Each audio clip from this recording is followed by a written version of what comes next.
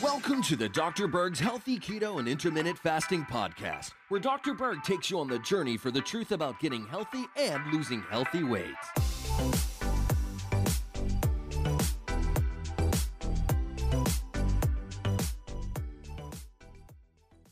I want to talk about autophagy and what will trigger autophagy more, exercise or fasting.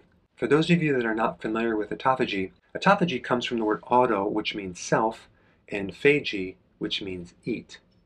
So autophagy is not a thing, it's a condition. And this condition is the recycling of old, worn out cell parts, proteins, and it's a condition that's very good for us because it's all about anti-aging.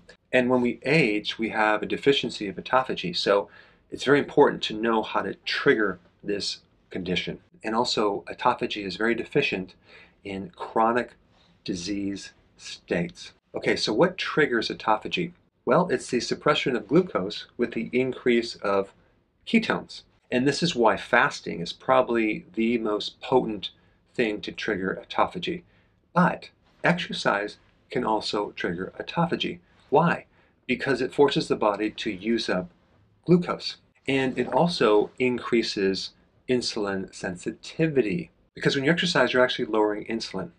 When insulin becomes too high, it knocks you out of autophagy. And so if you were to exercise, for example, and induce a nice spike in autophagy, which can then last from hours to even days, it really all depends on how long you go until you eat something.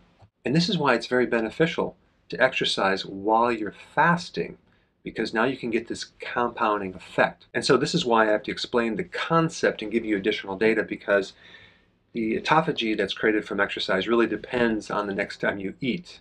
Now you might have a nice little acute spike, but it might only last for an hour. As compared to fasting for 48 hours, you are getting a massive amount of autophagy.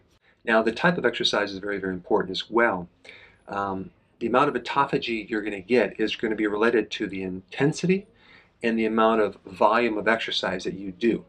So a real small little workout isn't going to create that much autophagy. But if you induce a very strong resistant type workout with high intensity, with a good amount of volume, which also includes more stress, you're going to get more autophagy.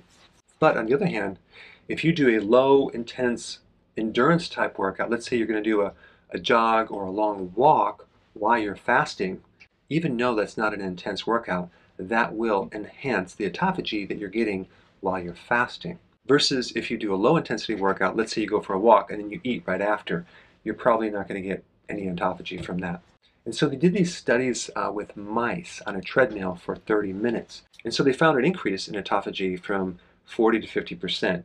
And then when they increased it to 80 minutes, there was an increase by 100%. So if you have some pet hamsters or gerbils or mice, definitely put them on this treadmill every day to make sure that they can experience more autophagy. All right, there you have it. Thanks for watching. I will see you in the next video. Hey, before you go, if you're benefiting from any of my content, I would love to hear about your success story. Please share it in the link down below.